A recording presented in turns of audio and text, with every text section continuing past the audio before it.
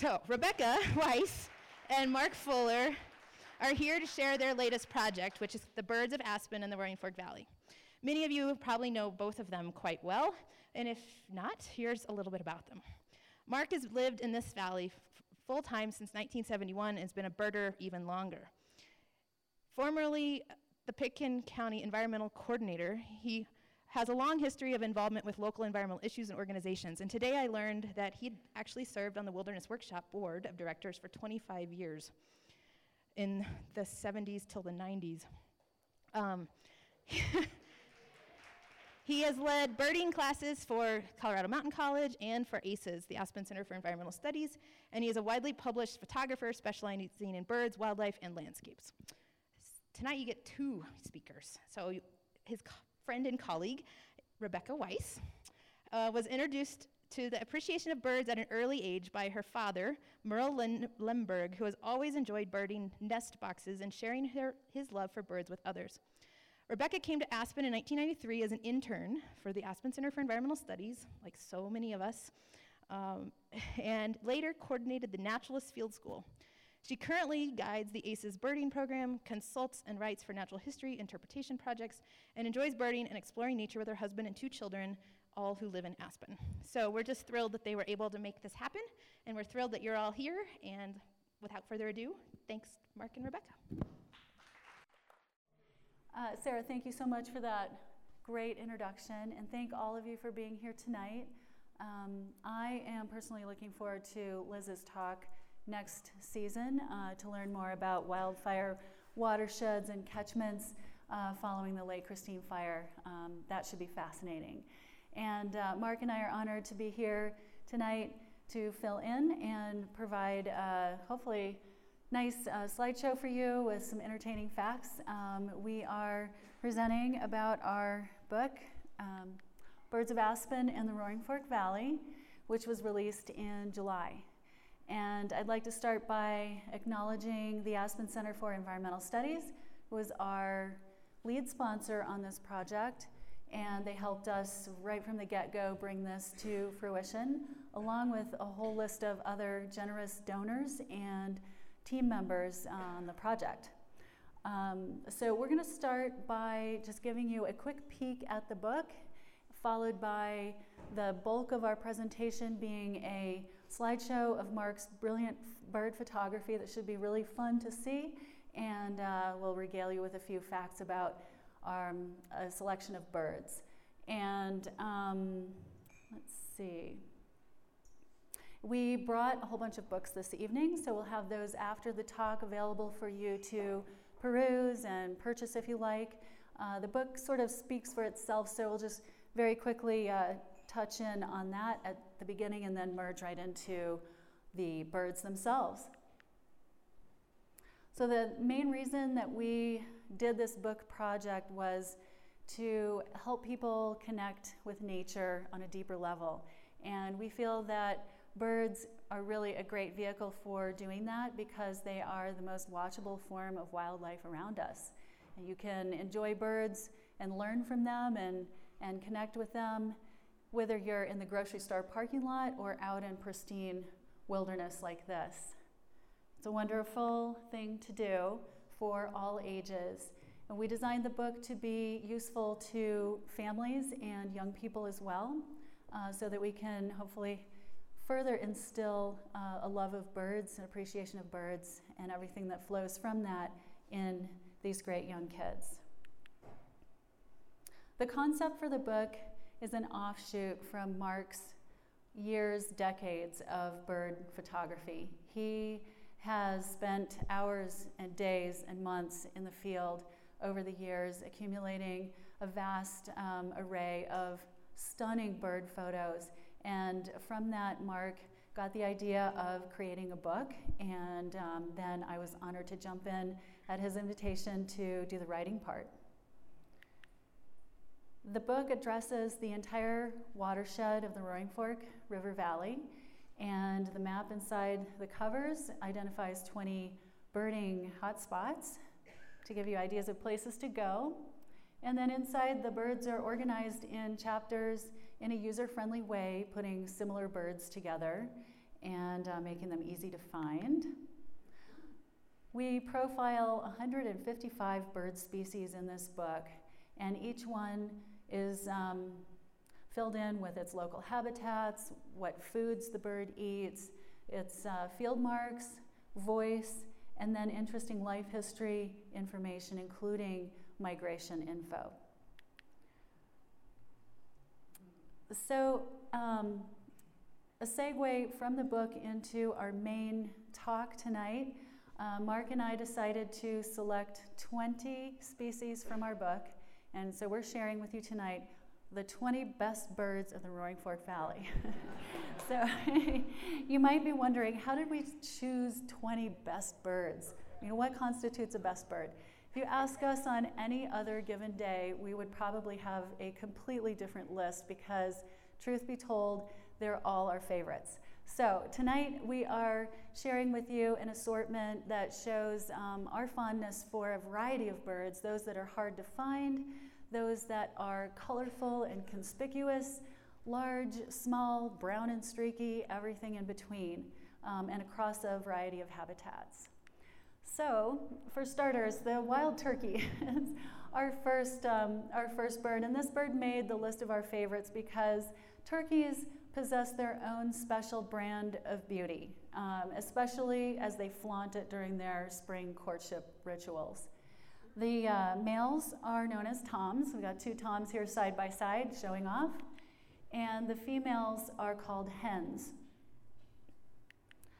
The males are decorated with all sorts of bizarre ornamentations, and those serve to show and display that bird's individual level of fitness. So it shows their resistance to parasites, their ability to maximize fat deposition, and also their ability to achieve longevity. All of that is very attractive to the females, and one of their primary ornamentations is this long dangler that hangs down over the upper mandible, and it either hangs to the right or to the left, kind of flaps around. That is called a snood, and it is distendable. So when displaying, the male can lengthen that snood, and he knows that females really prefer longer snooded males. So that's what they're doing there.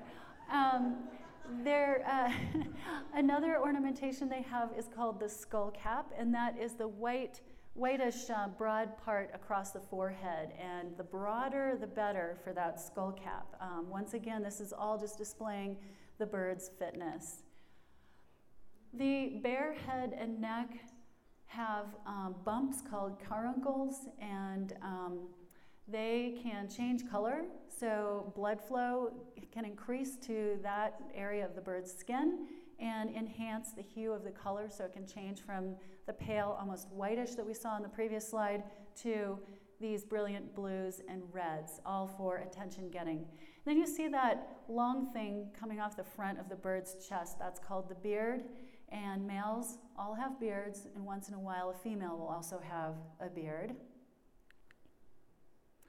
Of course, they have the huge tail that they fan out. They raise all their body feathers and really get puffed up, and the wings droop and spread. So they're just trying to look large and in charge.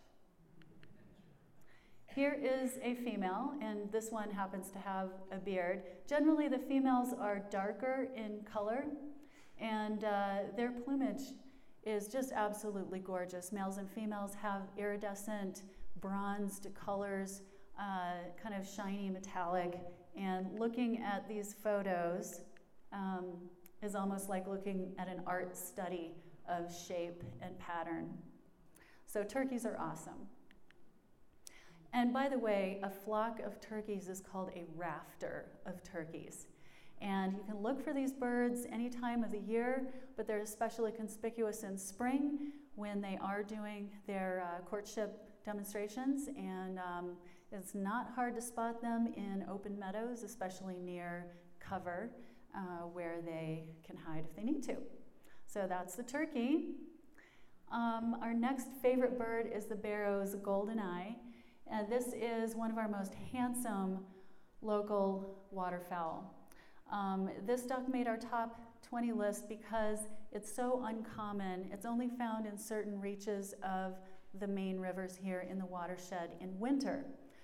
The breeding range of this duck extends through the northern Rockies of Canada into Alaska, with a small area in eastern Canada where they breed as well. And then in addition to that, they're in Iceland, and that's where they were first described for science.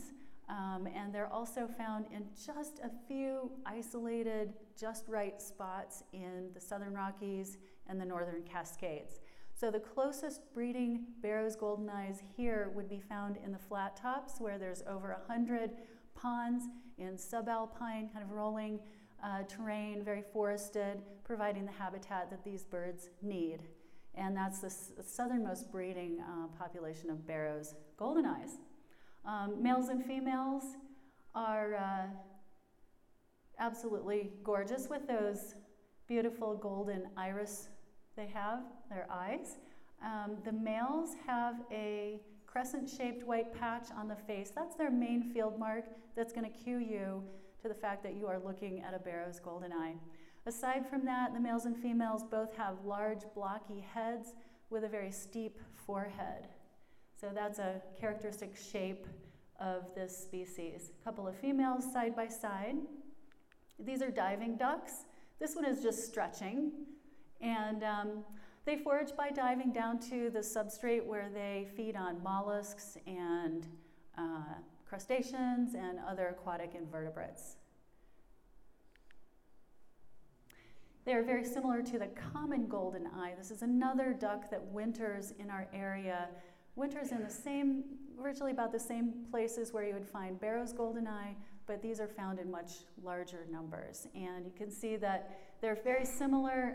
The forehead is less steep, it's just a little bit more gently sloped, and the males have a circular white patch rather than the crescent. So just for comparison. Any list of favorite birds has to have a sparrow in it. So we chose the spotted towhee for our sparrow to share with you tonight. This is one of the more colorful, larger sparrow species of the area. Males and females look alike, and they're named for those gorgeous white spots. These birds are ground dwellers mainly. They live in the shrublands, specifically Gamble oak and pinyon juniper woodlands. They also inhabit riparian areas close to the PJ woodlands and oak scrub, where they find the benefits of sort of a blend of those ecosystems together. They forage on the ground for all sorts of goodies. Here, this one looks like it's below a bird feeder, feeding on spillage on the ground. Otherwise, foraging for natural wild foods, these birds rummage around loudly in the leaf litter under the shrubs. And so imagine hiking along and hearing all sorts of energetic thrashing around and dry, loud leaves just getting churned. And it sounds like a large animal. That's what these guys do. And they can make you start for a second and think there might be a bear digging or something close to you, and it's really just this little bird that weighs 1.4 ounces. What they do to forage is a double scratch maneuver in which both feet are scraped backwards to kind of churn the leaves and turn them.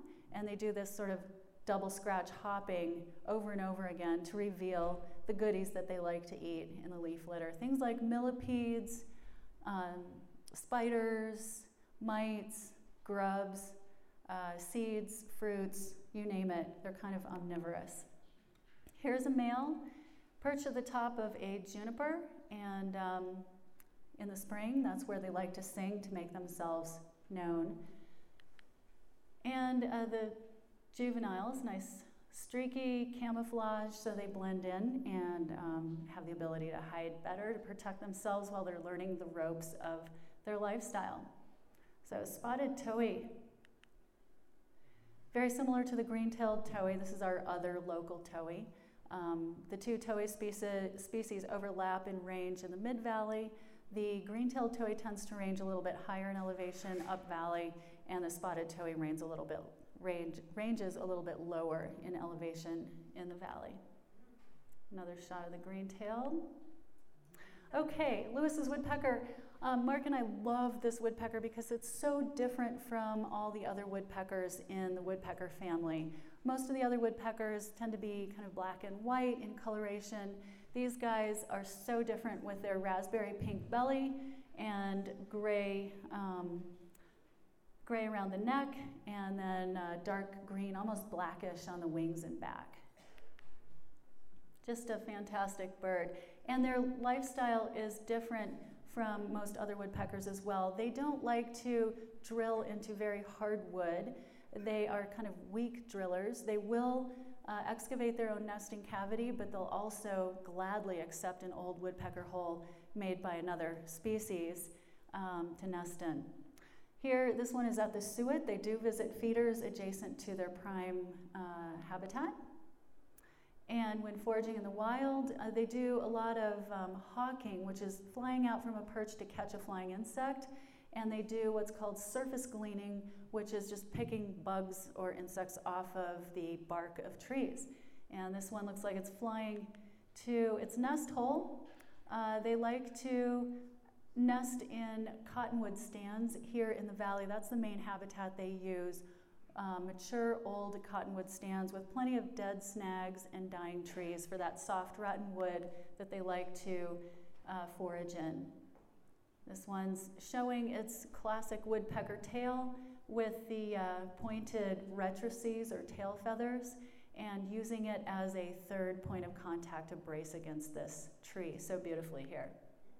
This is a juvenile Lewis's. So keep your eye out for these. They are pretty much gone from the valley for the winter. Occasionally a few hang out here, but they'll be back again in the spring. So hummingbirds. Of course, we had to have a hummingbird in our top 20 list for you this evening. These are broad-tailed hummingbirds. They are the most common and abundant hummingbird species in the valley. And there are just so many superlatives about hummingbirds. They're the smallest vertebrate. They have the highest metabolism. They can fly forwards, backwards, sideways, up and down. They can maintain their position hovering in the air even in a stiff wind. Very talented birds, highly specialized for their lifestyle. I love the shot of this male with pollen all over its bill and forehead. It just emphasizes how important they are as pollinators in the communities where they feed. Foraging on all sorts of flowers.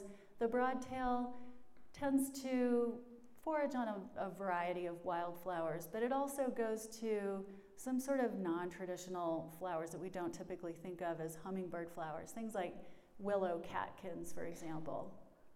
So they can exploit quite a lot of food resources here. This is a female.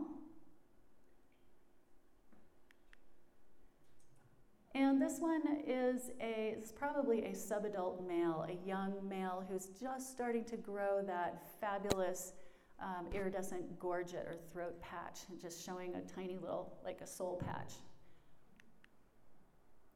The tongue is really unique in this bird, and only recently have we learned exactly how it works through high-speed photography and scientists who've spent years trying to create the right conditions to film and observe exactly how this tongue works.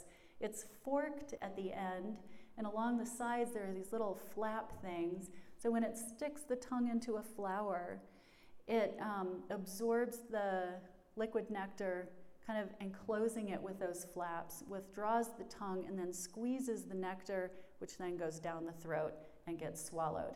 It takes about 15 milliseconds for a hummingbird to suck the nectar out of one flower. It has to happen really, really fast because they're going from flower to flower at high speed.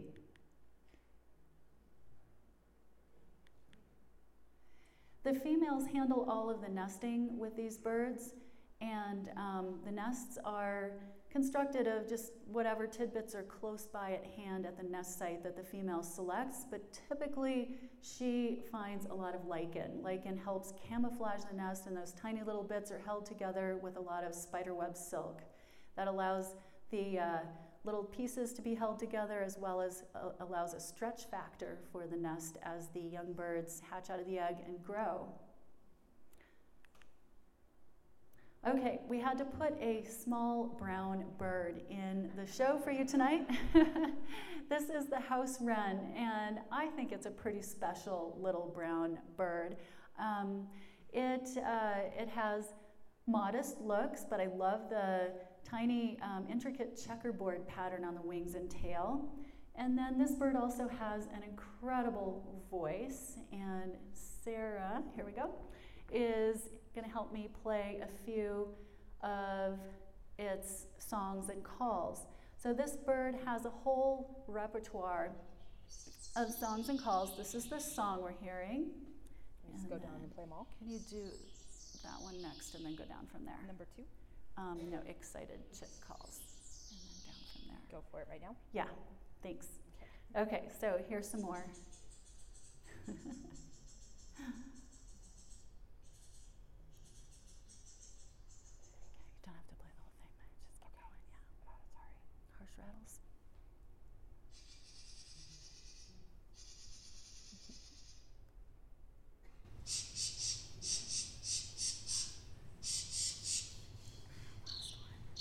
This one's my favorite. Thank you, Sarah. Okay, so that's what the wren says, and this has been studied. The different calls can communicate different degrees of alarm or different types of predators, whether you have house cat on the ground or an aerial predator, maybe a Cooper's hawk above. They also use these calls to maintain contact between a mated pair or between the adults and the fledglings.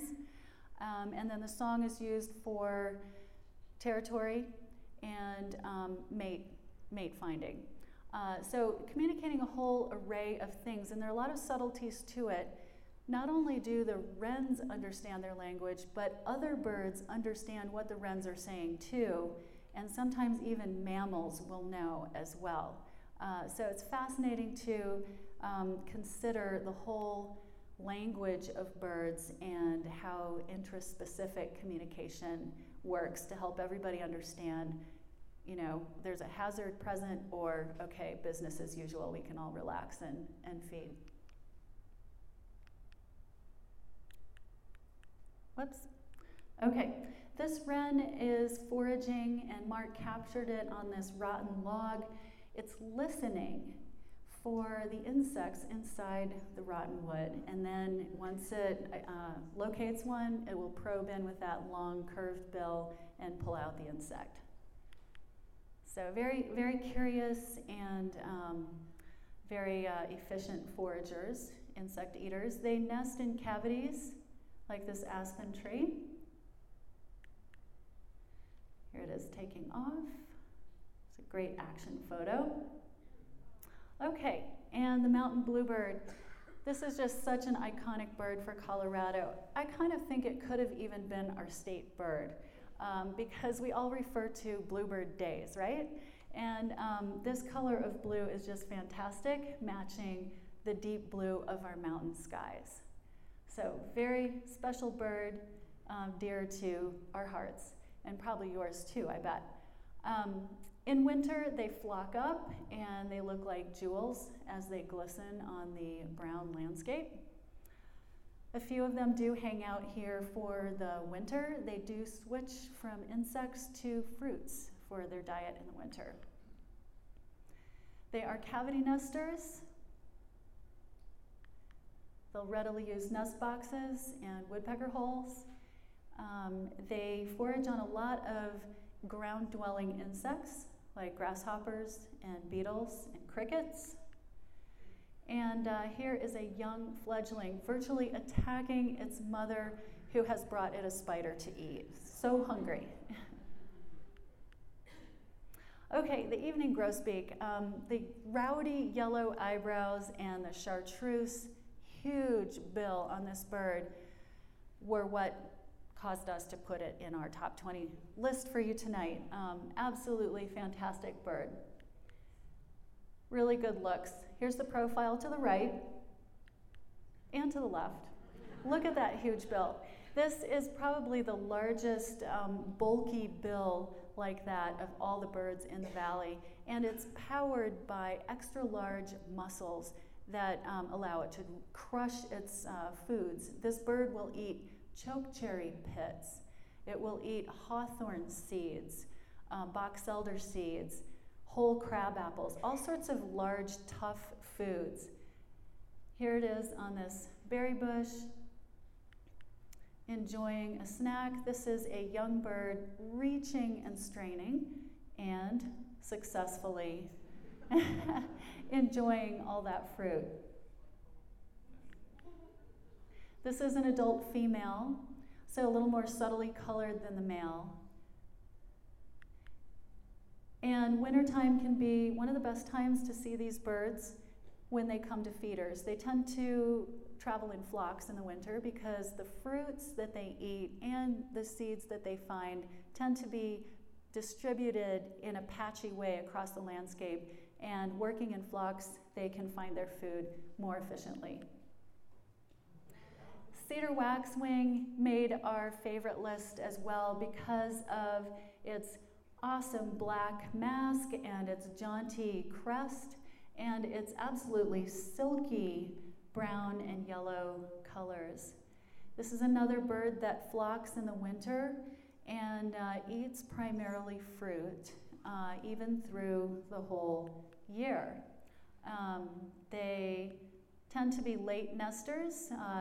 They start nesting midsummer, kind of long after other birds have done their thing, because they need to time the feeding of their hatchlings with the peak abundance and ripening of local fruits. They are named for a red cedar that's native to the eastern US, and the wax part is from the red tips on their secondary feathers. That's just a concentration of carotenoid pigments from their diet that's funneled to that part of the feather, and that's a signal of fitness, it's thought, in these birds. And it just looks like they were dipped in red sealing wax, so that's where the name comes from. This is a juvenile. And my last bird, number 10, the white-tailed ptarmigan. Had to include this one. It's an all-time favorite. I think it's almost always on my favorite list because it's so iconic of our high country. These birds inhabit the alpine zone, and their habitat constitutes about 3% of the area of Colorado. They are highly specialized, as you know, with their cryptic plumage to blend into their surroundings, and their strategy is mainly just to sit still and rely on that camouflage, changing to pure white in the winter and growing extra feathers on their legs, feet, and toes that provide insulation and also work kind of like snowshoes to let them float on the snowpack as they walk around. They eat willows in the winter, so they'll burrow into the snowpack where there are buried thickets of willow, and they forage on the buds of this highly nutritious food. They eat so much in the winter that they can actually gain weight in the winter, and then they produce copious amounts of scat, which you can find in the summer as you hike around in their habitat. They molt for about 8 months out of the year, trying to keep up with the gradual changes in the landscape that they live on as the snow comes and goes. And the males have these wonderful red eye combs that are large and conspicuous during breeding season in the spring, and the females also have them, but they're much smaller. So, wonderful ptarmigan, keeping the white belly and turning brown on the top in summer.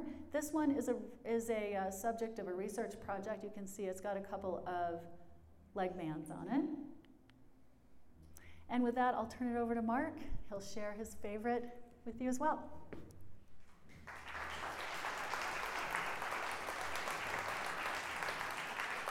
So push that one. Thank you, Rebecca. Thank you, everybody. Good evening. Trying to choose your favorite bird is kind of like trying to choose your favorite child. So I hope the brown creepers and the other birds that I didn't choose will forgive me. I'm going to run through these pretty quick because I know we're running a little short of time. This first one is the white-faced ibis. Like some of the other birds you've heard about tonight, the white-faced ibis is not resident here. It's a migrant that comes through on a fairly regular basis. Sometimes you see them, sometimes you don't. This particular pair was at Rock Bottom Ranch a couple of years ago. The first time I saw an ibis, it was flying by in the middle of a snowstorm, a late spring snowstorm, and I thought I was hallucinating. It was so weird looking, but they actually do come through fairly regularly. They're a tall bird, but not a particularly big bird. They weigh about as much as a mallard duck. You can see one here right next to a coot, which gives you a good size comparison. They're very elegant. They have glossy purple and iridescent plumage, and that long, elegant bill is really distinctive.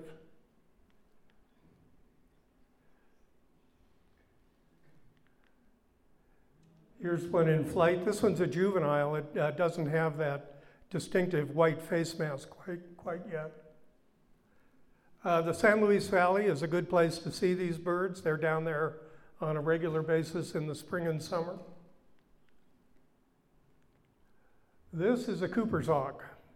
The first time I saw a Cooper's hawk, I was 19 years old in New Mexico. I was a camp counselor, and being my first time in the West, I had on a ridiculous cowboy hat. And I came a little bit close to a Cooper's hawk nest. It dived, bombed me, knocked my hat off, sent me running. They're a fiercely protective bird around the nest.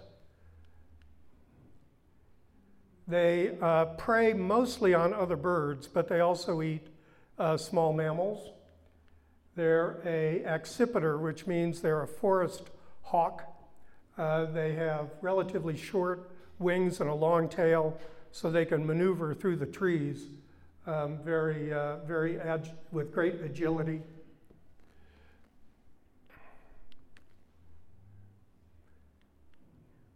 This is a nest up in the Aspen Grove Cemetery off McSkimming at the east end of town. That nest has been there for a number of years, and the birds there are fairly acclimatized because there's a lot of human traffic in that area. So it's one place where you can see a Cooper's hawk nest and maybe not get dive bombed. Here are a couple of the babies from a couple of years ago. They're fairly young here, probably about a week, maybe 10 days old. And here they are. Here's one of them a month later.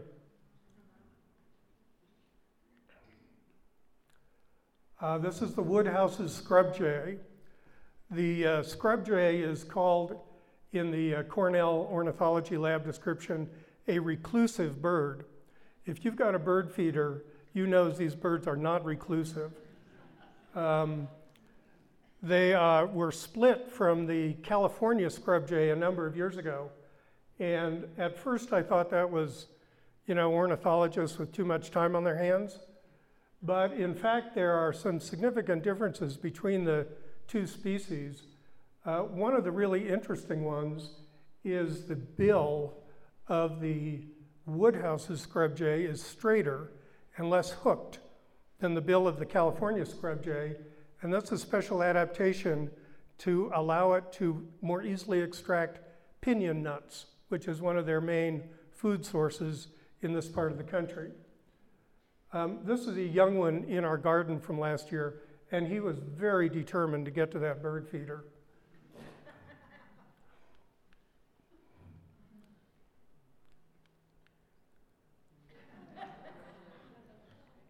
And he finally made it.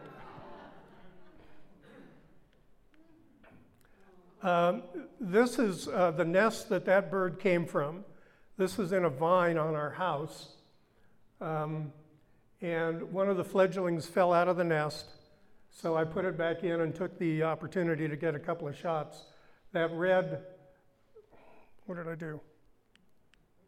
That red gape gives the mother bird a target when she's stuffing food down their gullets. And a week or so later, that fledgling came out again and ended up on our porch and survived to attack our bird feeder a few weeks later.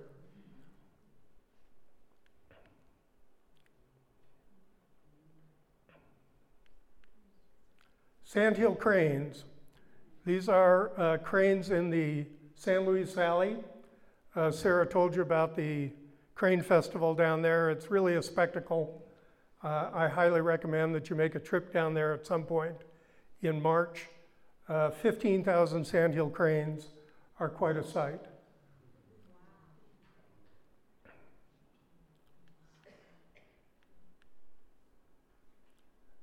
These pictures were taken just a few days ago at Bosque del Apache National Wildlife Refuge in New Mexico, where the birds spend the winter. They grow and cut corn for them there. This one in the middle is bugling. They have a wonderful honking sound that they make.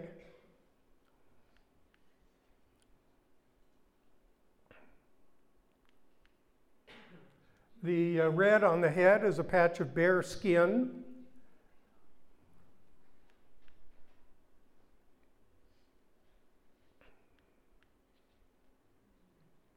Sandhill cranes, hard not to love them. Oh, and last summer, Rebecca and I had the exciting experience of finding a pair with young ones up at Spring Park Reservoir by Veljabel. This is the first record we've been able to find of sandhills breeding in this valley. So they may be establishing a population here, which would be really exciting. We're looking forward to going back in the spring and seeing if they're still there. This is an American dipper. You've all seen this out along the local waterways. It's our only aquatic songbird. A really interesting bird with a very specialized lifestyle and a good indicator of water quality. If you don't have good, clean, clear water, you don't have dippers. And fortunately, we've got a good population of them here in the valley. But they're not just in mountain streams, you also find them in the desert. I've seen them in the Grand Canyon. They swim and fly, in effect, underwater. They walk along the bottom of the stream and find invertebrates and insect larvae, even small fish and fish eggs. They nest near water. This is a pair checking out a nest site near Aces and gathering nesting materials.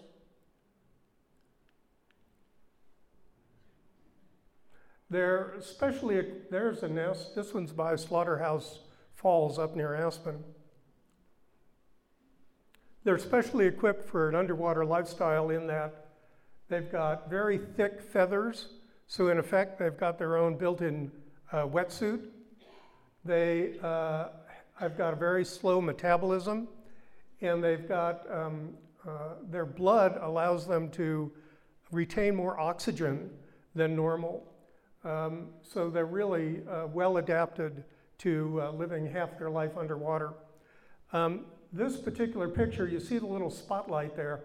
This is a sort of a small cave up on Lincoln Creek, up above Aspen, and that little spotlight shows where the dipper nest is in a little crevice underneath the rock overhang. And I was able to use the telephoto lens and zoom in on that nest site, which showed a mother and two youngsters right here.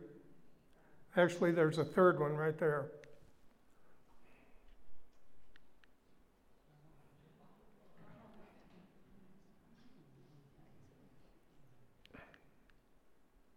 And there's one of the youngsters a few weeks later.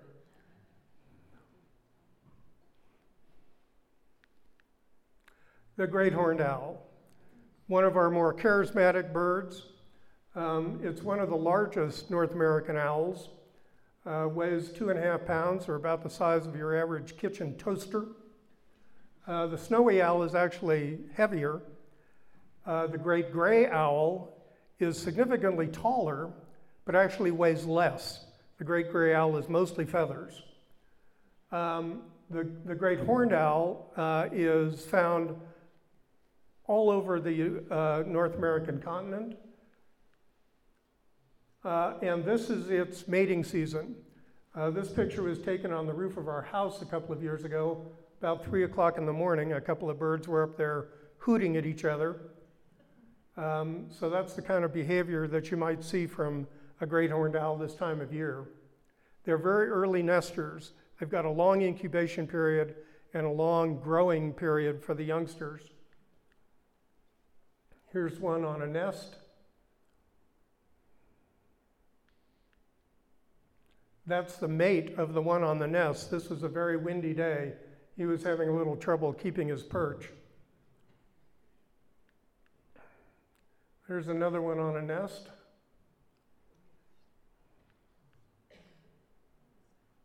The male stands guard while the female incubates, although this guy seemed to be sleeping on duty. And there's the female with the chick. The chicks look like stuffed animals. They're really funny looking. But in a few weeks, they grow out of that fluff. And this is a young one on one of its first flights. The mother bird took the young ones over across the river to perch in a cottonwood, flew them back and forth a few times.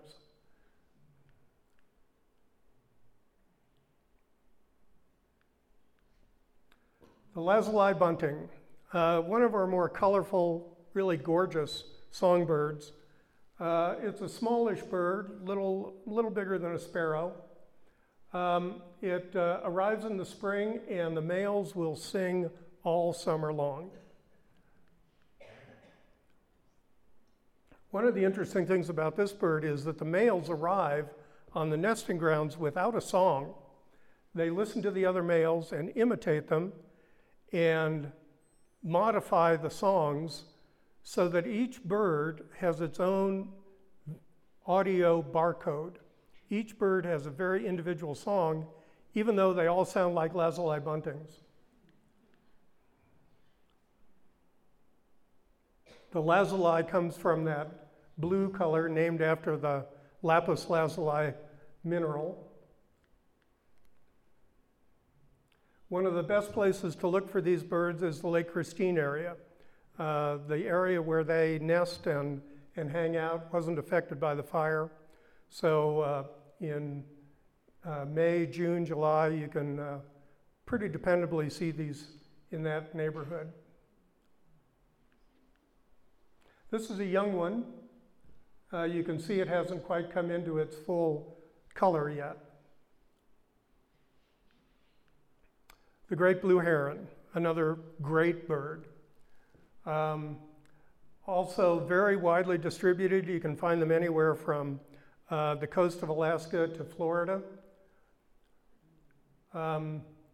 This bird has got some adaptations to keep its feathers clean. It has powder down feathers, which it crushes up and rubs the down or the powder through its feathers to clean off water and algae and slime, because it spends so much of its time wading in mucky water. It also has what's called a pectinite toe. You can see it's kind of like a comb. This is actually on a nighthawk. Several birds have this adaptation, but it's like having a built-in comb on your foot, and it uses that formation to comb its feathers and to keep itself clean. There are some great blue herons that hang around all year. Most of them migrate and come back in the spring to reoccupy their heronry or rookery. This one is near Rock Bottom Ranch.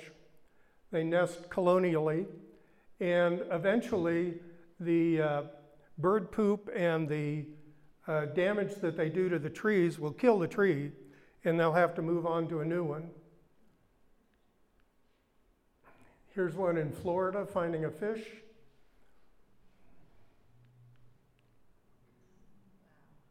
This one is from Oregon.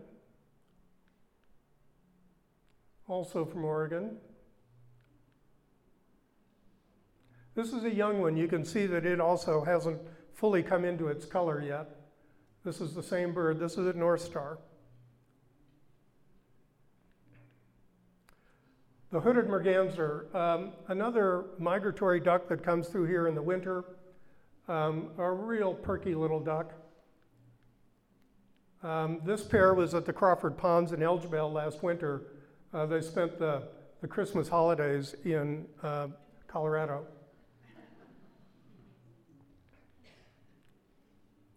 Here they are diving synchronously. These birds will press the air out of their feathers before they dive. If you look closely, you can actually see them get noticeably smaller, and that's how you know they're about to go underwater. Here's one just coming up. Mergansers, as you can kind of see in this picture, have actually serrated beaks to make it easier for them to grasp their prey. This one's got a crayfish. They're also one of the few mergansers that eat anything other than fish. They'll eat, as you can see, crayfish, worms, all kinds of things. And most mergansers are strictly fish eaters. We were able to see a couple of these a few days ago doing one of their mating displays. The males will show off their headdresses, their white headdresses, raise them up, shake them back and forth, shake their heads up and down. It's pretty funny to watch.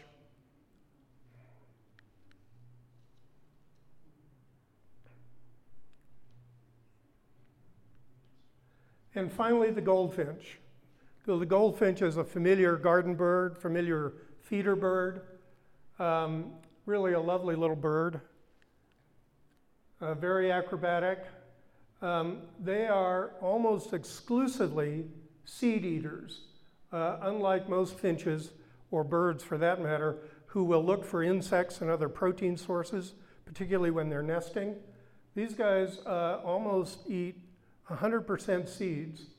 And one of the interesting things about that is that because their diet is so low in protein, they have very little predation from cowbirds, because cowbirds need protein, and they don't have the adaptations to convert seed carbohydrates into protein the way the goldfinches can.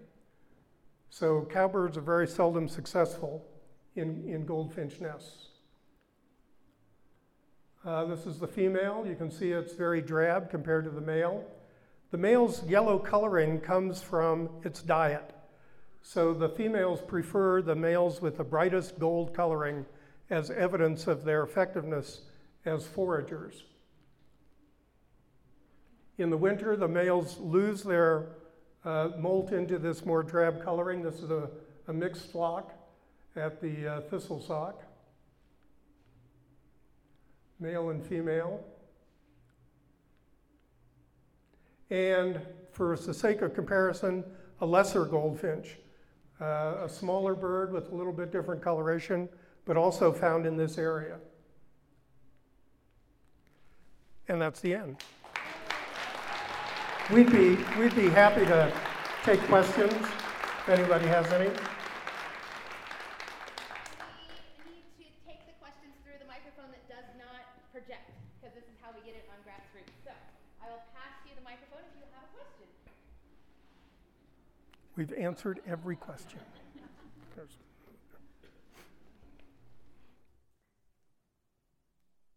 Wonderful show, you two. Thank you. Talk loud, John.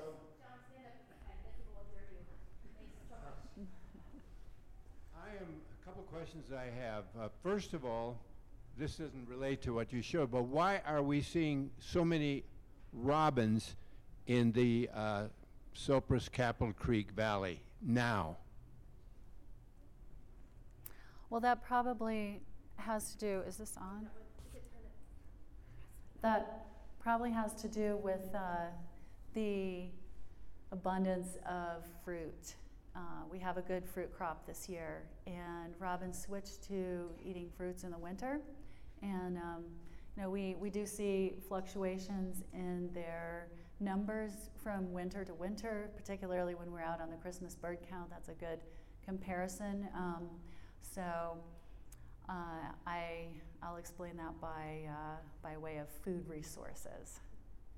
Yes. The question I have is just watching the wonderful performance of these birds, like the wrens and the hummingbirds. They're so athletic and so amazing how they can maneuver, yet they both, as well as other birds, so many other birds, unlike owls, have their eyes on opposite sides of their head. How do they see? That's a great question. Eye placement on birds is very precisely honed by millennia of evolution. They need whatever particular type of sight to look out for predators and to find their food. So birds like owls have their eyes facing forward. We can relate because ours do too. And they have a lot of binocular vision right in front of them so that they can see their prey very precisely. They also use a lot of auditory cues with their acute hearing in combination with that great binocular vision. Other birds like the goldfinches, the hummingbirds that have their eyes placed more on the sides of the head, they need to be able to see a greater amount of peripheral area to the sides to watch out for predators and to see whatever it is that they're foraging on as well. Another example in the opposite extreme is the American woodcock. We didn't show that bird because it's not a local one here, but this bird forages on the ground, probing with a long bill into the soft soil for worms and food, other food that it eats. And this bird has eyes not just on the sides, but like even more toward the back of the head, and they actually have binocular vision behind them so that while they're poking in the mud, they can watch for any threats from above. So that's kind of the explanation for that. And be loud, right? Thank you, Nicola. So I was up in Snowmass today and on a sundick, and there were Canada jays up there. And I never see them in Carbondale. I have scrub jays and stellar jays here. Do those Canada jays live at a higher altitude? What's their range? Yeah, typically Canada jays are above 8,000 feet. And this time of year, you can see almost anything anywhere. The weather has a tremendous amount to do with where birds will go. And in a relatively severe winter like this one, it wouldn't be uncommon for gray jays to be found at much lower altitudes. Probably the best example of this, though, is the rosy finches, which nest on the tundra and are virtually never seen below timberline during the warm weather months. And this time of year, you can see them any number of places, like the Snowmass ski area. And that's partly because they're fed there, and partly because the tundra is so harsh this time of year, they need to go below timberline to find shelter. All right. Mark and Rebecca have their books here, and they're happy to answer and have any more discussion with any of your questions or just conversation. So thanks again to them, and thanks again to all of you for coming.